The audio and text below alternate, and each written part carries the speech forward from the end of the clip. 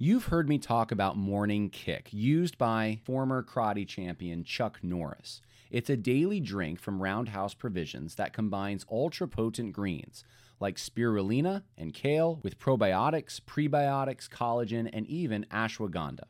Just mix with water, stir, and enjoy. Unlike other green drinks out there, this one tastes similar to strawberry lemonade, and I enjoy it. I know I don't eat as many vegetables as I should, but Morning Kick has helped me make up for that, and I feel great. I have more energy and better digestion.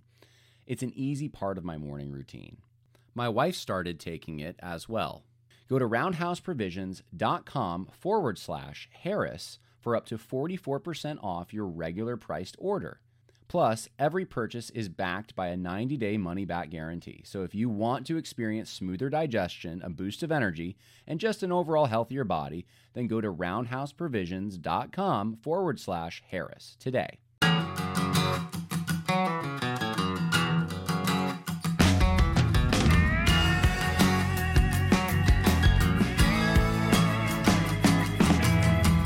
Hello and welcome to the Conversations That Matter podcast. I'm your host, John Harris, and a few announcements before we get to the main topic, which will be He Gets Us. Yeah, that's the name of a campaign, an evangelistic campaign. I didn't know about this until a few days ago. A pastor friend who's in the SBC called me and said, hey, I was watching television, saw this advertisement, really weird, and he goes, the particular one he saw, and he goes, and then I have this email in my inbox from Kevin Ezell saying that the Southern Baptists are behind it. And I said, no way, really? I gotta go check this out. So I watched like two of them. We might watch more. And I thought, I should do a show on this. And I decided also to go to their website because they have an intake. And I posed as myself. I didn't pose as anyone. I was just me. But I gave them some information. I asked some questions is what I did. And I came from, let's say, just a more conservative perspective, someone who would be considered maybe a MAGA Republican, right? Well, I did that because Tom Buck on Twitter decided to, and he's a Southern Baptist pastor, decided to go to the intake and ask them questions. But instead, he gave the impression he was a gay guy. And so, and I think he worded it carefully so to try to avoid lying, but that's the impression he gave off. And the way that his questions were handled versus the way that my questions were handled, very different. And that's what I want to show you. So we're going to talk about that, but a few things. I want to say first, announcement, the video that I put out there on YouTube of Bart Barber's 60 Minutes interview, and I analyzed it, it's gone. YouTube scrubbed it, copyright issue of some kind. And it just, it's YouTube. It should fall under fair use, I would think, but I don't know how I'm trying right now to see if I can edit it somehow to get it back up. But Rumble, iTunes, there's other places you can get that information. Facebook, I've uploaded the video. You can see it all there if you're interested and if you're wondering, hey, what happened to the video? So that's what happened to it. I don't know even who filed the claim. I'm assuming CBS since it's 60 Minutes, and that's what I was commenting on. What else? So I wanted to just let you know this because I didn't have a complete picture. I mean, what I said, I don't think it was inaccurate yesterday, but I might have chosen my words a little differently, maybe, if I knew that this happened. So I didn't know Kanye West had tweeted this out. Maybe they deleted the tweet, and that's why I didn't see it. I think because I went through his Twitter feed and I didn't see anything like this, but there's a screenshot from Vibe.com. Kanye West on October 8th. I'm a bit sleepy tonight, but when I wake up, I'm going to DEFCON 3. I think he meant DEFCON 3. That's when the military is on heightened alert. They're not attacking anything. They're just waiting to be attacked and respond. On Jewish people, he says. I'm going to DEFCON 3 on Jewish people. The funny thing is I actually can't be anti-Semitic. That is kind of funny. Because black people, he says, are actually Jewish. You guys have toyed with me and tried to blackball anyone who ever opposes your agenda. Now, I don't know exactly what this means or what sparked this. The tweet that I referenced yesterday in the podcast, I think, was afterward, and all he said is, who do you think started cancel culture? That was it. And it was flagged, and it was against Twitter's policies, and I was like, this is ridiculous. Like, what? Why? You know, and so people were saying it was anti-Semitic, and I was like, what's anti-Semitic? I don't understand how this is anything. And so I'm gonna still stand behind that because you have to read into it a tweet from a few days prior. And all he's doing is asking a question. He's not making any statements, and it's possible that is what he meant. He wanted people to think it was Jewish people who started cancel culture, but it's not. He doesn't spell it out in the tweet that I was talking about yesterday.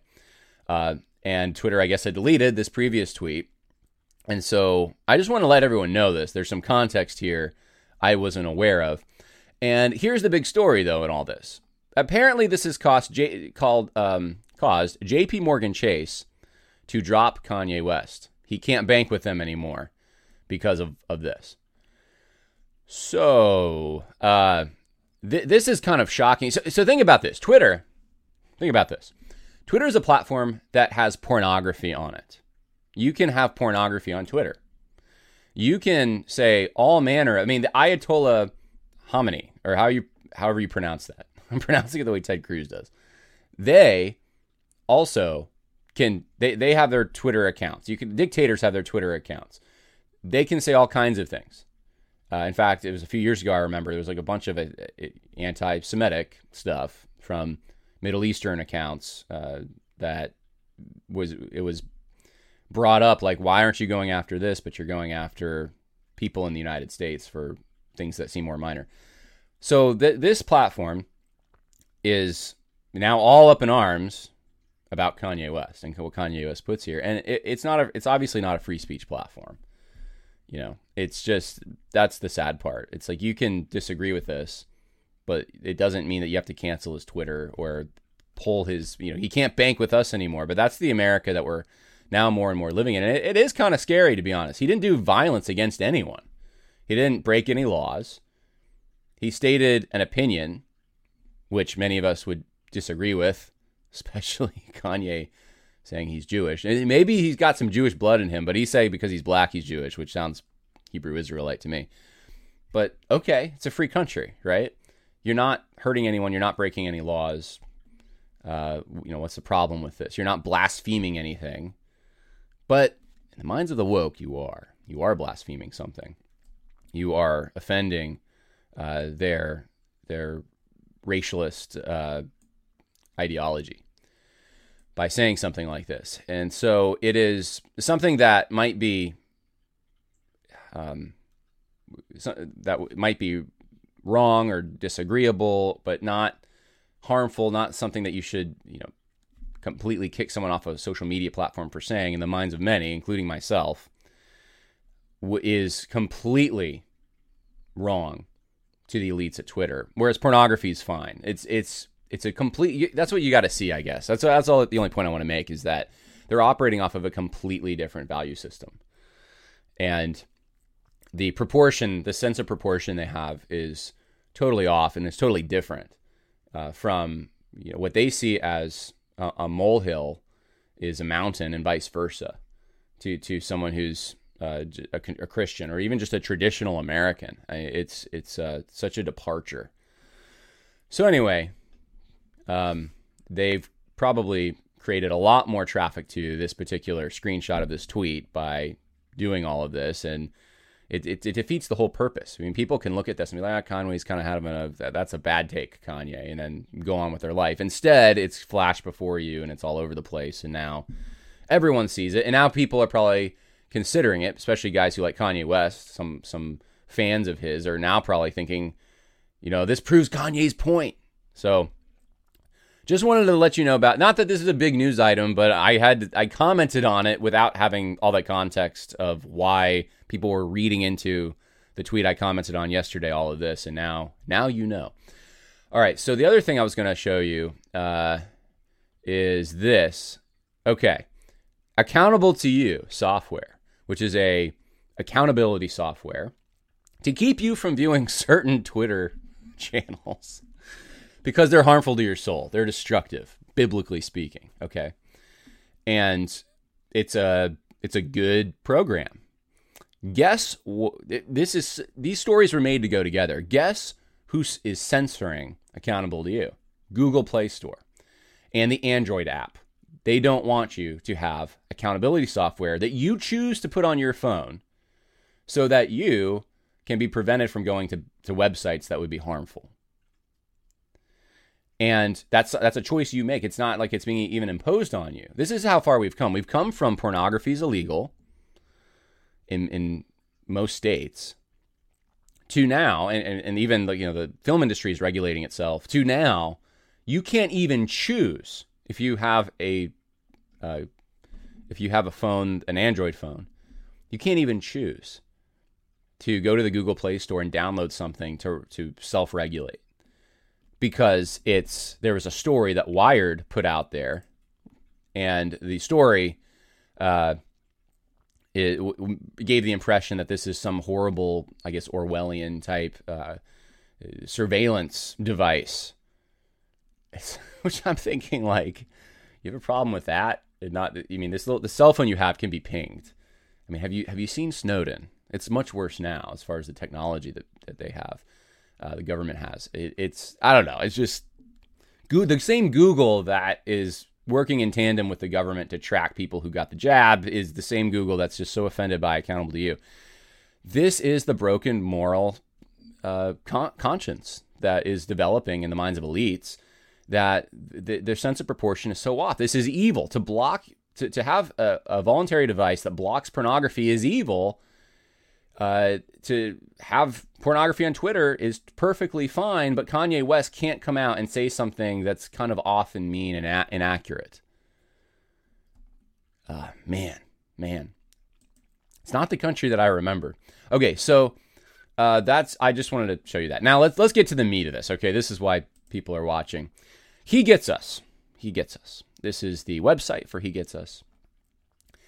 And I want to show you, here is Kevin Ezell with Ed Stetzer. And they have something to say about this. Talk about Jesus in a polarized time.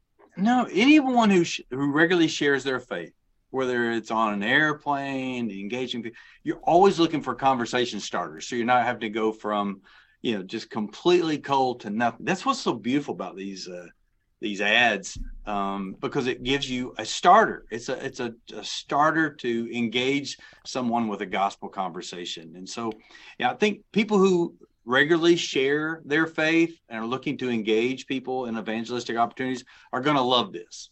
People who don't are going to be a little bit more concerned or leery of it. But that's, to me, they're all trigger points of allowing you the opportunity to just start those conversations. Okay, so you heard it here. The whole point, or this is evangelism. And if you're against evangelism, if you're not into evangelism, you may not like it. So what's the implication? People who like evangelism are going to like this. So any criticism of this comes from someone who doesn't like evangelism. So apparently I don't like evangelism if I go after this at all. That's way to try to hedge against criticism right away by impugning motives. So that's what Ed Stetzer, or rather Kevin Ezell, says about this. And look, I was open-minded when I first saw it. Of course, the pastor friend told me that he was kind of he disappointed with the one he saw. But I thought, okay, maybe some of them are okay. Here's the one that I saw first. Let's see. There's different ones. Man, I don't remember which one I saw now. There's two The Rebels. One's 31 seconds, one's a minute in it. Let's go to the one that's a minute. All right, and let's just play this. A rebel took to the streets. He recruited others to join him. They quit their jobs, left their families, and swore allegiance to him. They roamed the hood, challenged authority, and made a lot of people uneasy. Community leaders feared them. Wait a minute. Hold on. Okay, so two white women in the suburbs, pretty uneasy about guys jumping fences, skateboarding skateboarding on the sidewalk, kind of in inner city. Looks like swore allegiance to him. It looks like they had angry faces there. It looks like a gang or something. Okay, so just so people who are listening know the context of this. Community leaders feared them. Religious leaders abhorred them.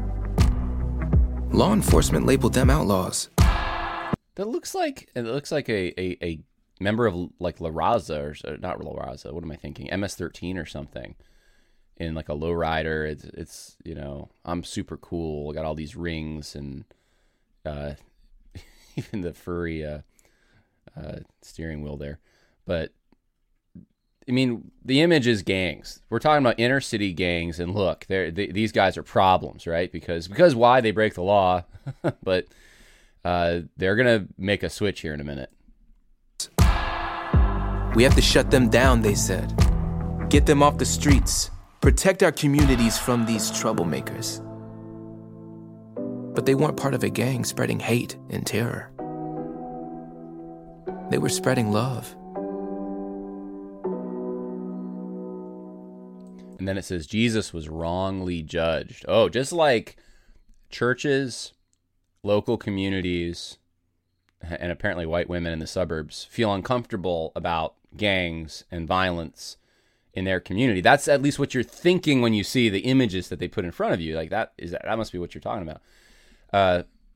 Jesus, this is the switch. Jesus was wrongly judged. He gets us. All of us, it says. Now, you might be saying to yourself, doesn't Hebrews say that Jesus he can empathize with our weaknesses?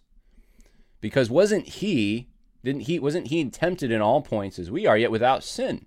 Doesn't it say that in the Bible? And I say, yeah. Who's that said to, though? Is that said to Christians or non-Christians? It's a question I have. Was that an evangelistic tool?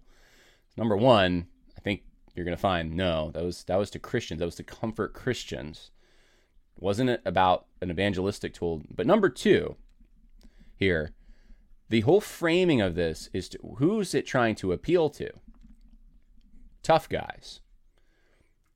But it's not tough guys in red areas. It's not just tough guys. It's tough guys who are, I mean, I don't know how to get away from the images they give you that are probably criminals in some way, or at least, I mean, why is all of society opposing them and saying we got to get them off the streets? We need to deal with them. So Jesus is now compared to them.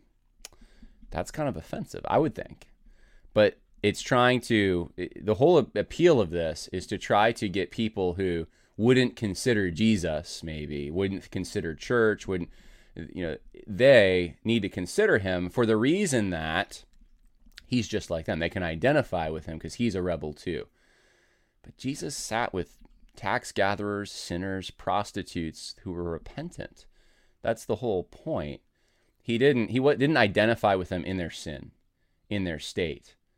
And they had to want to be washed clean of those things. The call is to repent. His name is Jesus because what does the name Jesus mean? He will save his people from his sins. Yahweh is Savior. I mean, Jesus saves. He came to seek and save the lost. That's the whole point. So this doesn't give you the impression you have to change anything or there's a problem with your identity because you're just misunderstood, just like Jesus was misunderstood. It's so outside the scope of biblical evangelism. I don't even really quite know where to put it. But this is, and it's possible people will become saved. I mean, it happens because of campaigns like this. I'm not saying there won't be some people that might funnel them into a church that actually preaches the gospel. That is possible, but the method from the beginning is a man-centered approach here. This isn't come to God, repent, trust in Jesus. There is none of that's in this. Trust in Jesus for your forgiveness. And the thing is, I want to say, like, I don't necessarily think all campaigns have to have the entire every facet of understanding the gospel in, it's in a minute video. But, the good news, Jesus saves. You would think it's an evangelistic thing, right? Wouldn't the good news be in there somewhere? Jesus saves. Come to Jesus. He saves you from your sin. Wouldn't a better video be something like, here you are in crime, in destitution, in cities falling apart, and there's hope for you because of what Jesus has done. You don't have to live in your sin because of what Jesus has done. He took your sins. I would think, I mean, I'm sure they probably focused group this and everything else. It's got over 24 million views. So there you go. That's the one I think that's the one I saw. I saw two. Yeah. I might have seen the shorter version of this, but I'll show you in a minute the conversation I had. There was another one that I saw. Maybe it was Outrage. I think it was Outrage. So check this one out. There was this controversial figure. Okay, what does that look like? It looks like a BLM rally or some kind of a protest. I don't know what, but it's in an urban area. So there's a guy with a microphone. We're not sure, but it's a controversial figure. It looks like some kind of a protest, probably like a left-leaning protest. You just get from the aesthetics of the image. Everywhere he went, people challenged him. They questioned his ideology, trolled him, called him ugly names. Okay, so I think, now this one looks like, I don't know, it's like a town hall meeting, and it's a couple, middle-aged, white couple, and they're just furious about something. I mean, it's just letting the steam out. But he never took the bait, never raised his voice, refused to retaliate, because he believed he could change the world by turning the other cheek. It says Jesus had to control his outrage too. He gets us, all of us. Now that's not quite as bad as the last one. It says he refused to retaliate because he believed he could change the world. Is that why he refused to retaliate? He's like, man, I'm going to fumble this whole changing the world thing if I retaliate here. The reason that he turned the other cheek was why? Why did he not call angels down to save him? Was he in the garden sweating drops of blood, saying, Lord, not my will, but your will? Why did all that happen? Because he came to seek and save the lost, do his Father's will, which was that. That's why. That's missing from this. It's not about Jesus had to control his outrage too. It's not, I mean, here's the thing with both of these advertisements. You could easily have any cult put these out. This could be a Mormon church. It almost feels like a Mormon church campaign, and no one would know the difference. So Jesus, you can relate to Jesus because you're outraged about injustice or something. He was outraged, and you feel like it's bubbling up in you, and he felt the same way. But I guess what would you leave with? I guess I could change the world too. I don't know. It's not a come to Jesus, submit to him. He is the master. Guess this Jesus who controlled his outrage. Guess what he's doing? He's coming back with a double-edged sword, and it's boiling over, man. That's Christian theology right there. He's taking it out. There's a place called hell where he punishes, made for the demons, but people who sin and do not repent will be punished. This is biblical theology. Oh yeah, Jesus controlled his outrage by letting it out at the proper time. And there's an anger that is evil. There's an anger that is right. The anger of man does not achieve the righteousness of God. And there's a righteous indignation, and those are two different things. And this is like, all the images here are people who just look like, they're angry at others, in mostly political settings, it seems, and just bubbling over in their outrage. But you get the impression, I guess, looking at this, that the political protest outrage you have, here's people lighting a vigil, the whole thing feels like cop shootings, to be honest with you. It feels like someone died, it's a vigil for them, but I mean, it could be more than that. But anyway, the anger that you have is kind of like legitimized by this. Jesus was just like you. He was angry too. Really in the same way? I don't know. And again, there's no actual good news in this. There's no gospel in this. Okay. Do we want to dare see any of these other ones? There's so many of them. Oh, it looks like, have I watched this? I know there was only two I watched. Maybe I Huh. YouTube's saying I watched this. So maybe you know what? I probably had it on like play and it just kept playing stuff. So I haven't seen this yet. The struggle, it says.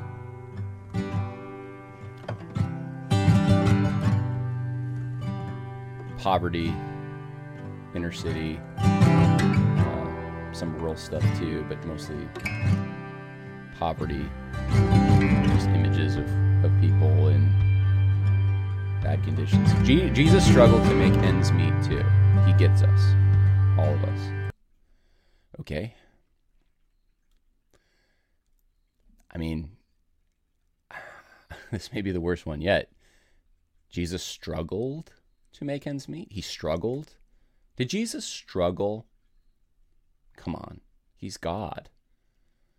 He divided loaves and fish to feed 5,000 men. Not to mention women and children. He struggled. I mean, he was in the desert being tested by the devil, forsaking of his own. He was submitting to God's will by forsaking, by fasting. That's not the same as struggling to make ends meet. I mean, they're making Jesus so. It's not even just making him so human. They're making him so human and giving the impression he's a flawed human in so many of these. This one in particular, though, is just that he has the limitations that we have somehow on making ends meet. And I guess that's why you should come to. I mean, it's not even a rousing cry to come to Jesus, because it's like, man, I'm struggling. I can't eat. Oh, Jesus also struggled. He couldn't eat. Well, I guess he can't help me then because I'm struggling.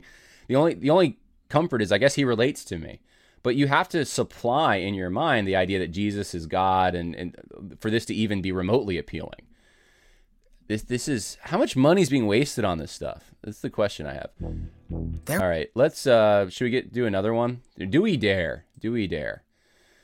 The influencer, good times, anxiety.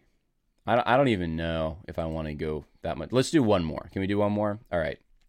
We'll do dinner party. We'll do the 1 minute version here. A caring man took a walk. Everywhere he looked, people suffered. Anxiety ran high. Hope dwindled. Hatred rose. Gang violence, it looks like. His neighbors had lost trust in the system and in each other. The system, yeah. I need to do something. I need to do something. I don't know what. So a car's burning, okay. I need to do something, he thought. I'll bring them together and feed them. Around the dinner table, they can talk and see how much they have in common. Whoa. What was that? Okay, I think that's just a mother and her child, I guess. Shared struggles.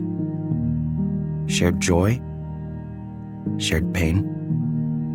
So he prepared a feast and invited all into his home. But some refused to sit at his table because they chose to only see differences.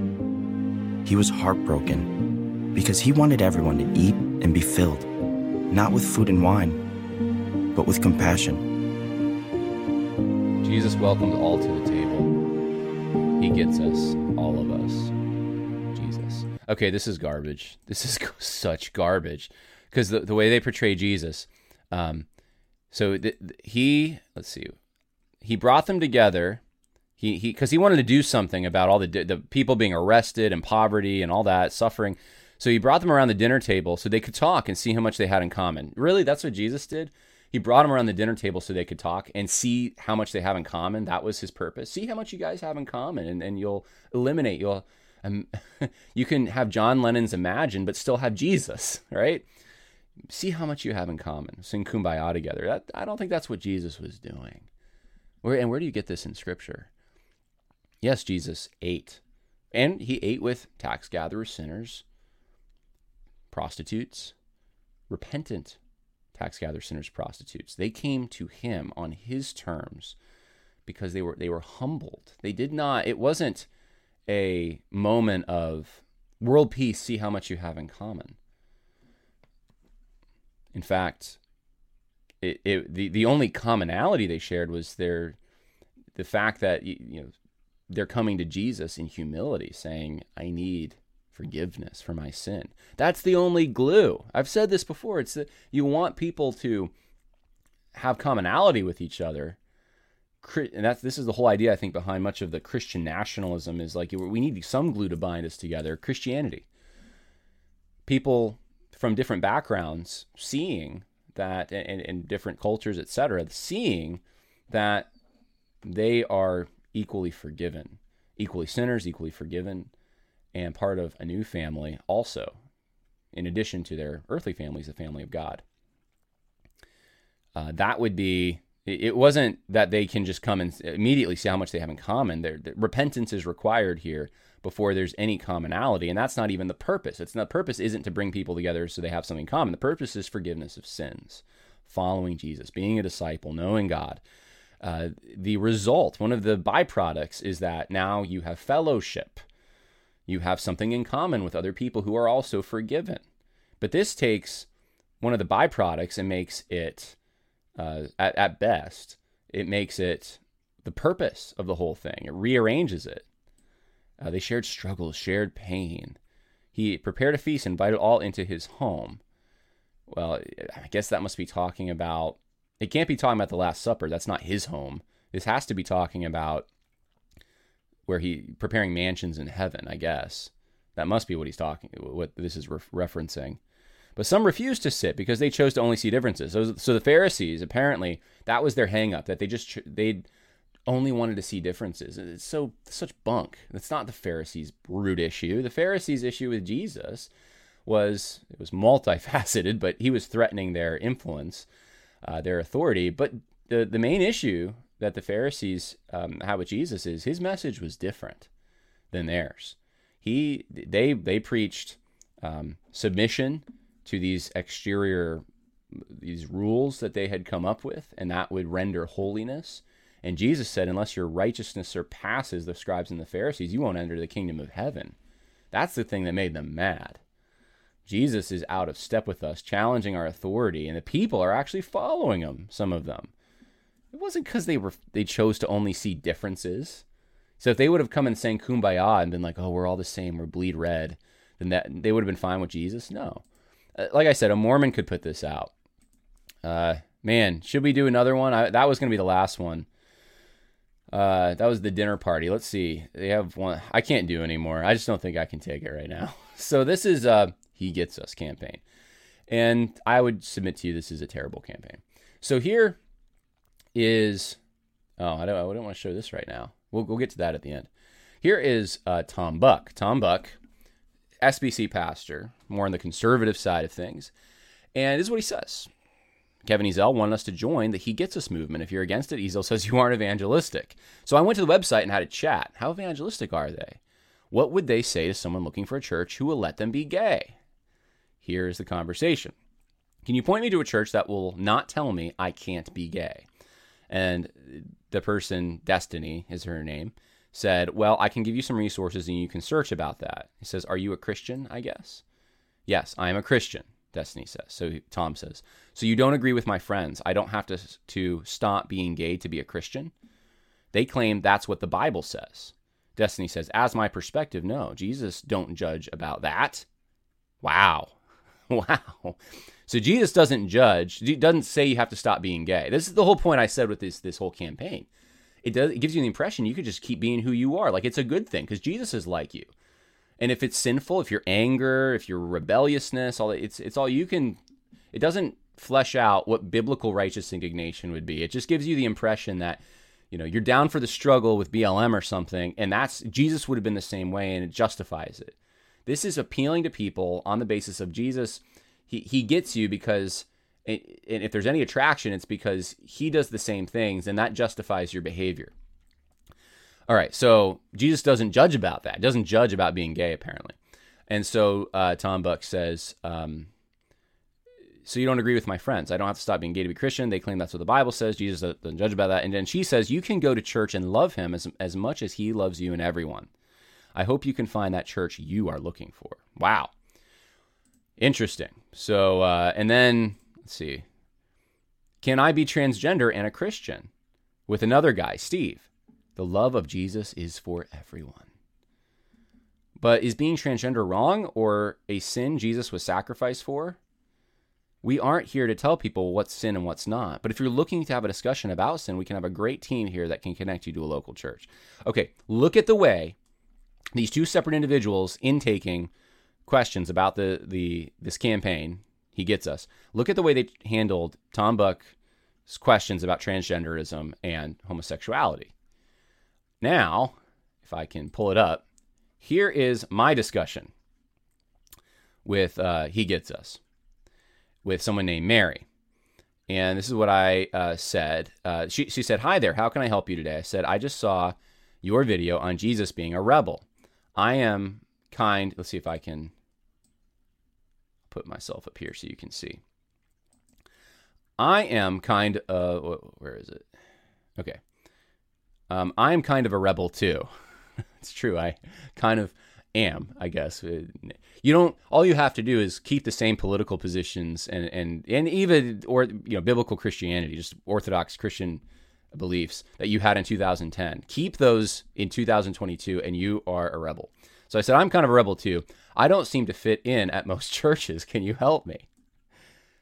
"Glad you are here." I said, "Thank you.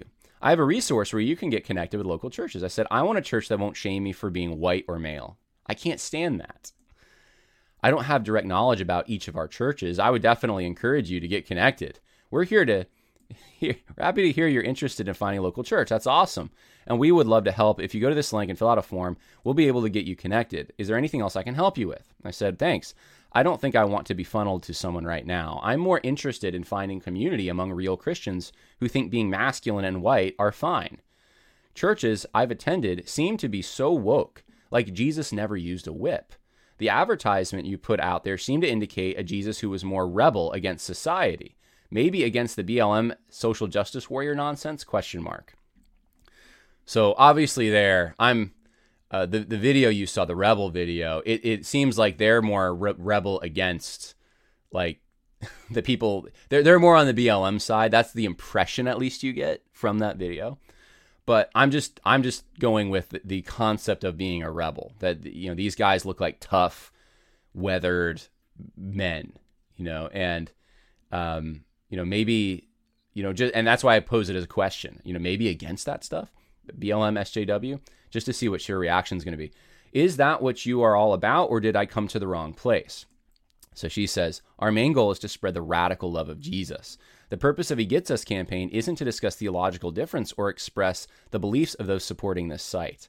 Our goal is to spread the radical love that Jesus has for all people." Okay, so not here to discuss theological difference. I mean, that's going to be part of, you would think at least, that's going to be part of the what they would have to discuss. If a Mormon came on here, I mean, would they say that? What's the theological difference that I brought up? I want to know if there's a church against social justice and BLM. Is there a church? This is what I say. Is there a church where it's okay to be masculine and white? Is that okay? I'm not here to discuss theological differences or express the beliefs of those supporting the site. So on LGBT and transgender questions, all of a sudden, boom, the guys who Tom Buck was talking to, very welcoming, very affirming. But as soon as I'm like, is it okay to be white and masculine? I can't discuss theological differences or express beliefs. Then what's the point? Our goal is to spread the radical love of Jesus. Okay, does Jesus love masculine people who are males and white? Is that acceptable? See, this is the difference between the way I'm treated and the way Tom Buck was treated, coming from the left or coming from the right. Now here, I say, what kind of love, though? I love my people and I want to protect them. I don't love the evil coming from the LGBT, BLM, Me Too, etc. movements that threatens my family. I just want to find a church that was loving enough to stay open for their people in 2020. The one I attended shut down. Is there a way you can at least connect me with a church like that?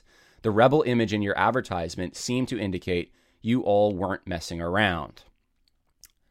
I'm sorry, she says, you feel my answers aren't satisfactory. If you would like to express your concerns, you're welcome to contact info@hegetsus.com. And then it's a rate the conversation. It's done. She shut down the whole conversation at that point. That is so different than what Tom Buck experienced, is it not? These advertisements give you the impression they're looking for a certain kind of person. They're targeting a certain demographics more than others, and it's definitely slanted towards the left. That's what it seems like. As soon as you have someone from the right coming on, and I'm not saying just political right, there's a theological element to this. If you're affirming homosexuality, you're saying Jesus doesn't see that or care about that, you are making theological statements at this point. The difference is just amazing. Okay. Well, in the same vein, I just saw this as I was starting the program. Phil Vischer, guy who created VeggieTales. We just talked recently about how he kind of waffled on abortion, said, "Oh, in certain instances it's okay, possibly." And so he's gotten so left-leaning, but to the point he's just caving on Christian convictions on ethics. Megan Basham asks him, journalist from the Daily Wire, "So what do you say to LGBT affirming Christians? Are they in error or no?" Phil Vischer, "What do I say to them? How well do I know them? What position are they asking me to endorse? Too many variables to engage in a tweet." So this is the guy who can rant against Christian nationalism or MAGA Republicans or, all manner of going against the right. But when you ask him, hey, is homosexuality wrong? I don't know how to even engage this, shut down, right? He hasn't gotten back to her. So, that's the same thing we saw with that whole He Gets Us campaign. It is totally different weights and measures. We can go against all these things, but there's got a nuance. We got to be careful when we approach the precipice of talking about homosexuality. Hopefully that's some food for thought for you Southern Baptists who are still in Southern Baptist churches and thinking through how to navigate this kind of thing. And a pastor who contacted me, I'm pretty sure they probably have their giving down to like $13 a year. I would imagine, but I mean, he's a Southern Baptist pastor, and he's just like, my goodness, like this is what they're doing. This is the public face. This is to the Southern Baptist Convention who says the world is watching all the time. The world is watching, and this is what the world's seeing. Is this what the prophets, the apostles, Jesus, is this what the impression that they would give to a sinful world? I don't think so. All right, well, God bless. More coming back.